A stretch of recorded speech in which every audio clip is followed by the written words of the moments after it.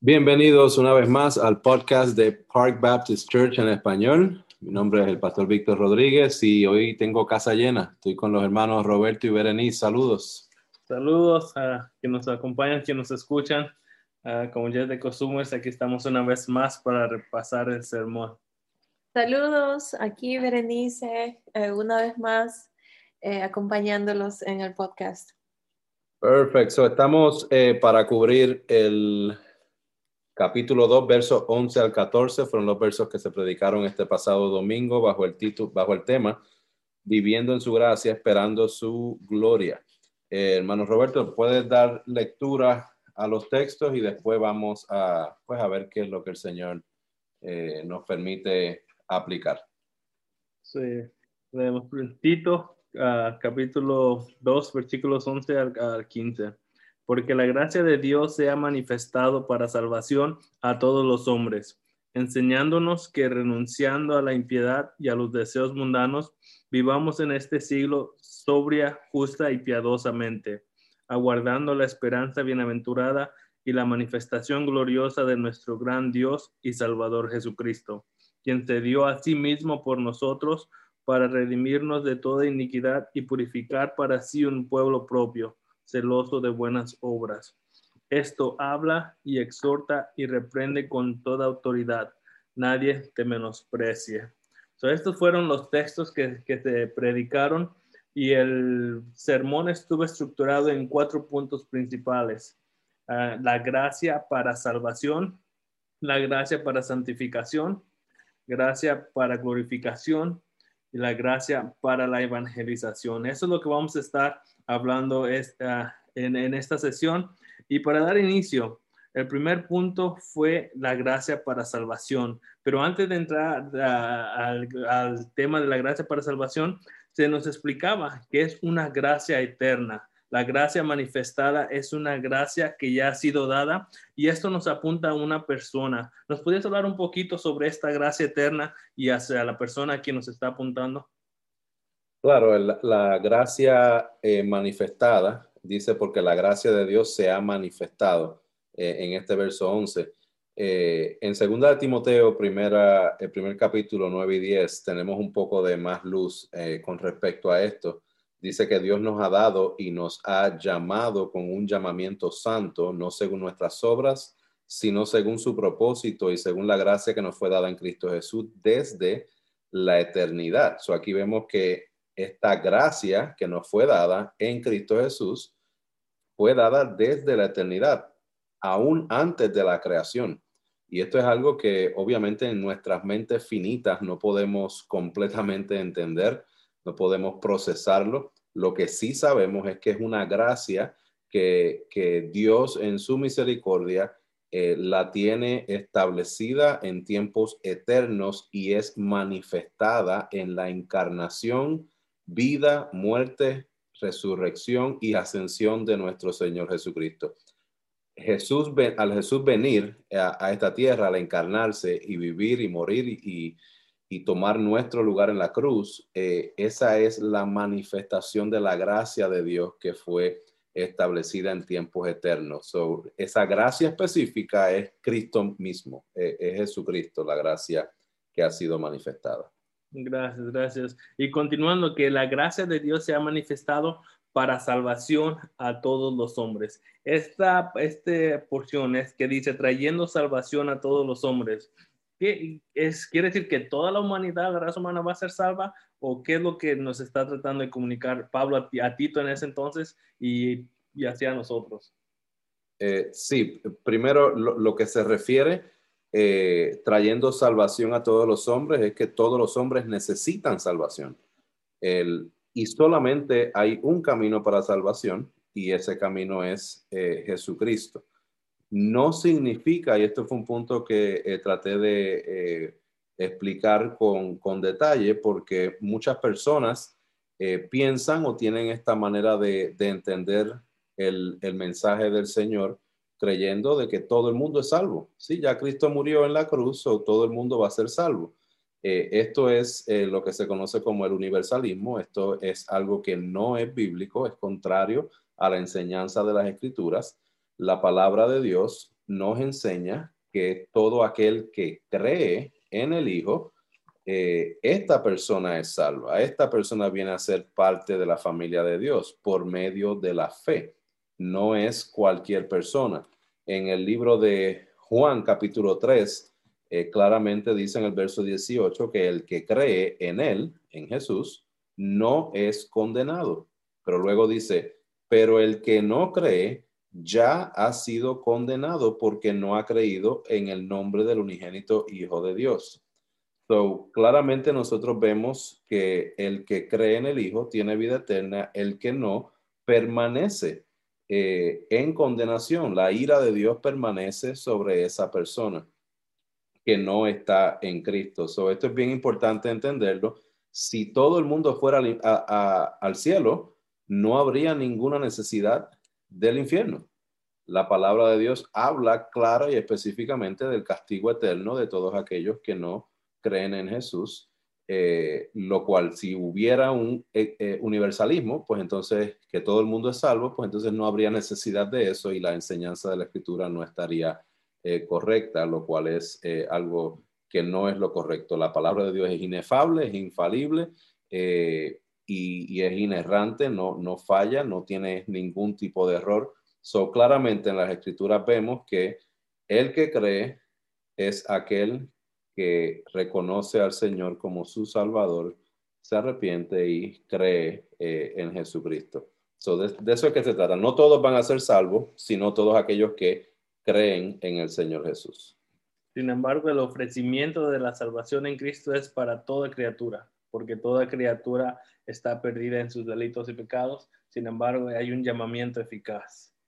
Correcto. So, aquí la parte donde dice que trayendo salvación a todos los hombres es porque todos los hombres necesitan salvación y porque Jesús vino y fue visto a todos los hombres, fue visto a toda persona. También un punto que debemos resaltar es que habían falsas enseñanzas en la isla de Creta, que es donde está Tito. So, esta carta viene a consecuencia de falsos maestros, falsas enseñanzas que están dañando familias enteras en la isla de Creta. El apóstol Pablo deja a Tito a que establezca orden por medio de la sana doctrina y la predicación de la palabra. Entonces, parte de esas falsas enseñanzas que estaban ocurriendo en la isla de Creta eran falsas enseñanzas con respecto a la circuncisión, con respecto al judaísmo. Parte de lo que ellos creían era que para tú poder ser salvo necesitabas ser de judío, necesitaba convertirte al judaísmo, lo cual esto es lo que realmente está estableciendo aquí. La salvación no es solamente a los judíos, sino que es a todo hombre, persona de toda lengua, de toda raza, toda nación. A eso que se refiere, no solamente personas de una etnia, sino personas de toda la etnia, toda lengua.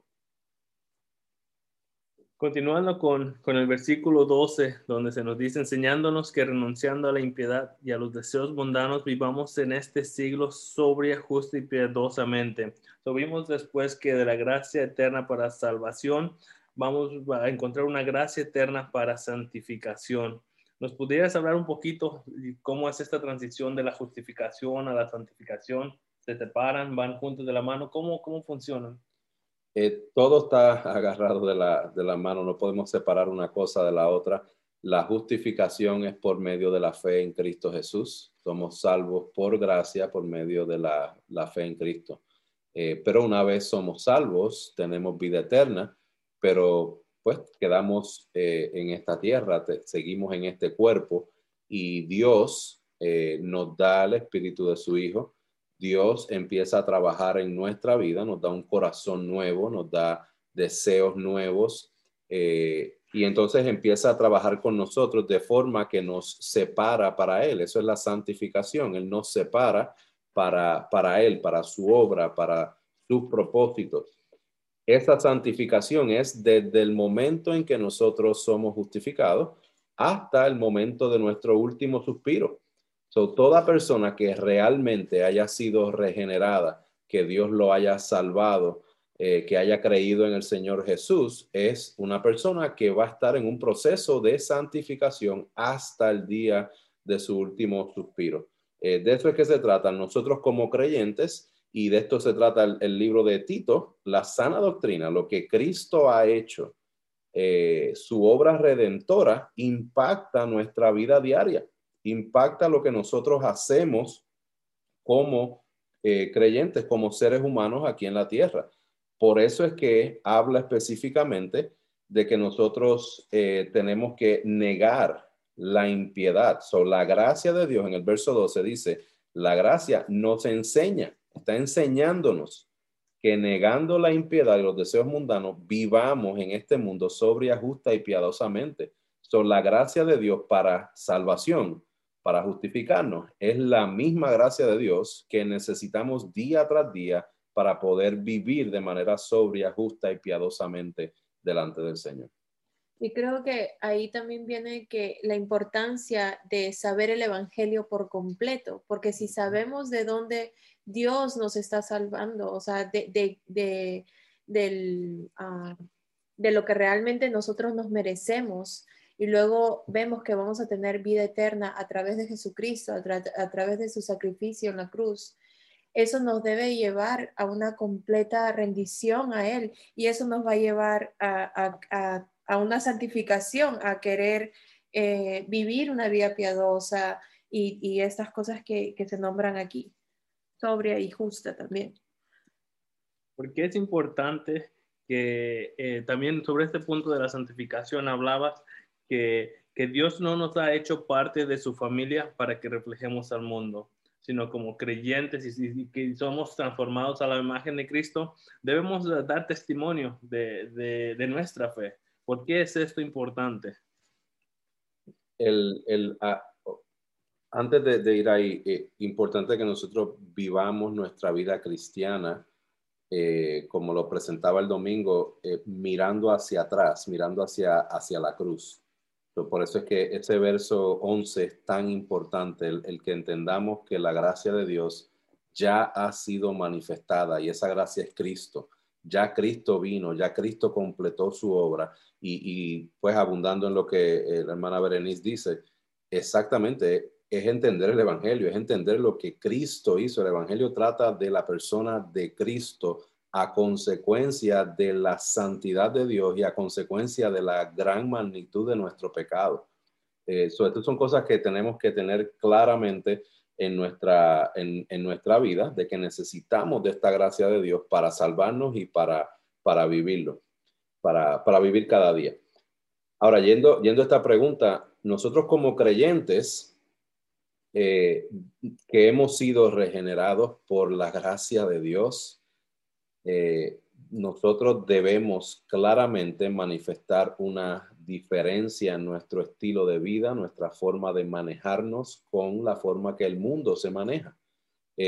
Aquí en el libro de Tito, específicamente, en el capítulo 1, en el verso 11 o 12, si no me equivoco, el apóstol Pablo describe a los cretenses como mentirosos, son siempre mentirosos, son malas bestias, glotones, ociosos. Él está describiendo esto, y no es que sea el apóstol Pablo, él está usando uno de los profetas, uno de los filósofos del mismo pueblo cretense que dijo eso. Entonces, uno de sus propios cretenses identifica a los cretenses como malas bestias, siempre mentirosos, glotones ociosos. En contraste, en el verso 12 del capítulo 2, él nos dice que debemos vivir de manera sobria, justa y piadosamente. Aquí vemos un gran contraste entre la manera de vivir del creyente y la manera de vivir del que no es creyente, del que está en el mundo. Y esto pues debe reflejarse en nuestra forma de vida, cómo nosotros vemos o vivimos en el matrimonio, nuestra familia, la iglesia, la educación, cómo nosotros vemos el trabajo, las finanzas, nuestra planificación, nuestra disciplina, la forma en que nos entretenemos, en fin, cada área cada área de nuestra vida debe buscar reflejar a Cristo y dar la gloria a nuestro Dios. So, ya hemos visto echado una mirada al pasado, vivimos hablando de nuestra salvación, y hemos visto una mirada al presente, hablando de nuestra presente santificación. Ahora mirando hacia el futuro, hablamos sobre la gracia eterna para glorificación. En versículos 13 y el 14, aguardando la esperanza bienaventurada y la manifestación gloriosa de nuestro gran Dios y Salvador Jesucristo. Entonces, ¿puedes hablar un poquito acerca de del mirar al futuro, de esta gracia eterna para glorificación? Amén. So, una vez más, el presente lo vivimos mirando hacia el pasado, hacia la cruz, específicamente la cruz de Cristo. Pero no solamente mirando al pasado lo que Cristo hizo, sino mirando al futuro en lo que Cristo dijo que iba a hacer. Y ahí es que vemos en el verso 13, y aquí vemos esta dinámica. Nosotros como creyentes actualmente en el presente, mirando al pasado, apuntando al futuro, esa dinámica la vemos en estos versos 13 y 14. Dice, aguardando la esperanza bienaventurada y manifestación de la gloria de nuestro gran Dios y Salvador, Cristo Jesús. Lo primero que tengo que resaltar ahí es el título de deidad que se le otorga a Jesús. Dice el gran Dios y Salvador Cristo Jesús. Claramente presenta a Jesús como Dios y habla de que estamos viviendo, esperando bienaventuradamente la manifestación de su gloria. So, la gracia de Dios ha sido manifestada, pero su gloria todavía no ha sido manifestada por completo. Luego en el verso 14 nos lleva al pasado de nuevo y dice, quien se dio a sí mismo por nosotros. So, aquí vemos que no, la salvación no es para todos, no es para el universo completo, la salvación es por nosotros. ¿Quiénes son nosotros? Los que creen. Pablo habla a Tito con respecto a los que creen, a los que han sido elegidos por Dios, y después dice, para redimirnos de toda iniquidad y purificar para sí un pueblo para posesión suya, celoso de buenas obras. Ahí nos llevó al presente. Entonces, esta dinámica de cómo nosotros vivimos la vida cristiana es una dinámica en la cual dependemos totalmente de la misericordia de Dios, dependemos totalmente de su gracia. ¿Por qué? Porque por su gracia fuimos salvos, por su gracia somos santificados y por su gracia vamos a ser glorificados. Ahí vemos la dinámica de nuevo. En el presente estamos siendo santificados porque en el pasado fuimos justificados por Cristo y vivimos esperando y descansando en la promesa de que nuestros cuerpos serán glorificados y que el Señor, podemos ver al Señor glorificado en un futuro. Quiero leer Primera de Juan capítulo 3, que creo que presenta esta dinámica de manera tremenda. Dice, mirad cuán gran amor nos ha otorgado el Padre para que seamos llamados hijos de Dios, y eso somos. Ahí habla del presente, ahora, en la fe en Cristo Jesús, somos ahora hijos de Dios. Dice, por esto el mundo no nos conoce. Ahí ve la diferencia entre un creyente y un no creyente. Debe haber una diferenciación entre la manera de vivir de un creyente y un no creyente. Luego dice en el verso 2, amados, ahora somos hijos de Dios y aún no se ha manifestado lo que habremos de ser, pero sabemos que cuando Él se manifieste seremos semejantes a Él porque le veremos como Él es. Y el que tiene esta esperanza se purifica a sí mismo. So, vemos que Dios ya ha completado la obra de salvarnos, pero lo que no se ha manifestado todavía es la parte de la glorificación, el momento donde veremos al Señor Jesús tal y como Él es. Gloria a Dios por eso. Yo creo que no hay palabras que nosotros podamos encontrar ahora mismo para hacer justicia a estos versos que nosotros estamos leyendo y de la manera en que nosotros debemos vivir nuestra vida cristiana cada día, enfrentar los problemas, enfrentar las situaciones y cada circunstancia de vida, anclados en la cruz de Cristo, de que Él vino, se encarnó, murió, resucitó y ascendió a los cielos. Él ya completó esa obra, miramos al pasado, descansamos en el presente que la gracia del Señor nos cubre y que su Espíritu Santo está con nosotros, y miramos al futuro esperando esa gloria, esa manifestación de la gloria de nuestro Señor Jesús. Sí, y al ser confrontados con la realidad de que no somos merecedores de su gracia, esto debe producir una reacción en nosotros, un llamado a la obediencia, de que da por gracia lo que hemos recibido. Y pues esto solo se puede posible por medio de la gracia eterna para la evangelización. ¿Nos puedes hablar un poquito sobre este aspecto? Sí, el verso 15 dice, esto habla, exhorta y reprende con toda autoridad, que nadie te desprecie, que nadie te desprecie. Esta es la instrucción directa del apóstol Pablo a Tito. Pero si nosotros vemos estos versos anteriores, habló claramente de la gracia que es eterna para salvación, habló de la gracia eterna para que vivamos de manera santa, santificación, y habló de la gracia eterna para nosotros esperar la manifestación de su gloria. Y justo después dice, esto es lo que tienes que hablar, esto es lo que tienes que exhortar y esto es lo que tienes que reprender con autoridad.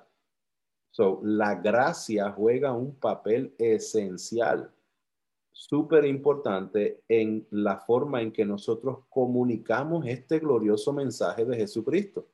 Nosotros podemos fácilmente ver el evangelio de Jesucristo en estos versos que acabamos de leer, versos 11, 12, 13 y 14. Y claramente en el verso 15 dice, eso es lo que tienes que hablar, eso es lo que tienes que enseñar, exhortar, reprender. ¿Por qué? Volvemos al contexto del libro. Había desorden en las iglesias, había falsas enseñanzas, habían familias enteras que se estaban destruyendo. Y la forma de arreglar este problema en las iglesias en Creta es por medio de la obra redentora de Cristo, es por su gracia.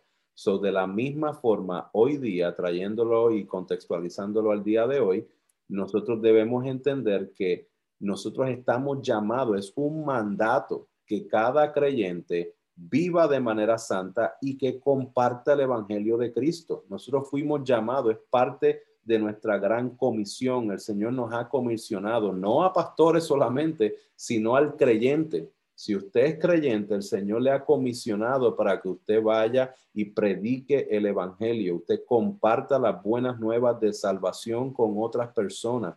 Es parte de nuestro llamado y ese llamado debe ser arropado completamente por la gracia de Dios, porque fue por gracia que nosotros fuimos alcanzados por Dios y es por gracia que nosotros debemos presentar y compartir el evangelio de Jesucristo. So, para eso, ese es el último punto, gracia eterna para compartir el evangelio, para alcanzar a los perdidos. Amén. So, al compartir lo debemos hacer con gracia. La gracia que hemos recibido es la misma, con esa misma gracia es que debemos acercarnos y compartir el evangelio. Sabemos que la gracia es un regalo inmerecido que ninguno de nosotros tiene, bueno, perdón la redundancia, merecido, pero pues sí, esto nos apunta todo a Cristo. Pues gracias, pastor, por esta sesión. Gracias, Berenice, por acompañarnos. Y pues si tienen preguntas, envíennoslas. Nos daría mucho gusto recibir sus preguntas. ¿Comentarios finales? Nada, gloria a Dios por su gracia. Gracias, Señor, por tu palabra, por lo que completaste en la cruz. Ayúdanos a mantener nuestros ojos en la cruz en todo momento, mantener nuestros ojos en que por tu gracia somos santificados y que por tu gracia podemos esperar la glorificación, ese momento donde la manifestación de tu gloria será palpable para nuestros ojos. Te damos la gloria y te damos las gracias en el nombre de Jesús. Amén y amén. Dios les bendiga. Amén. Hasta luego.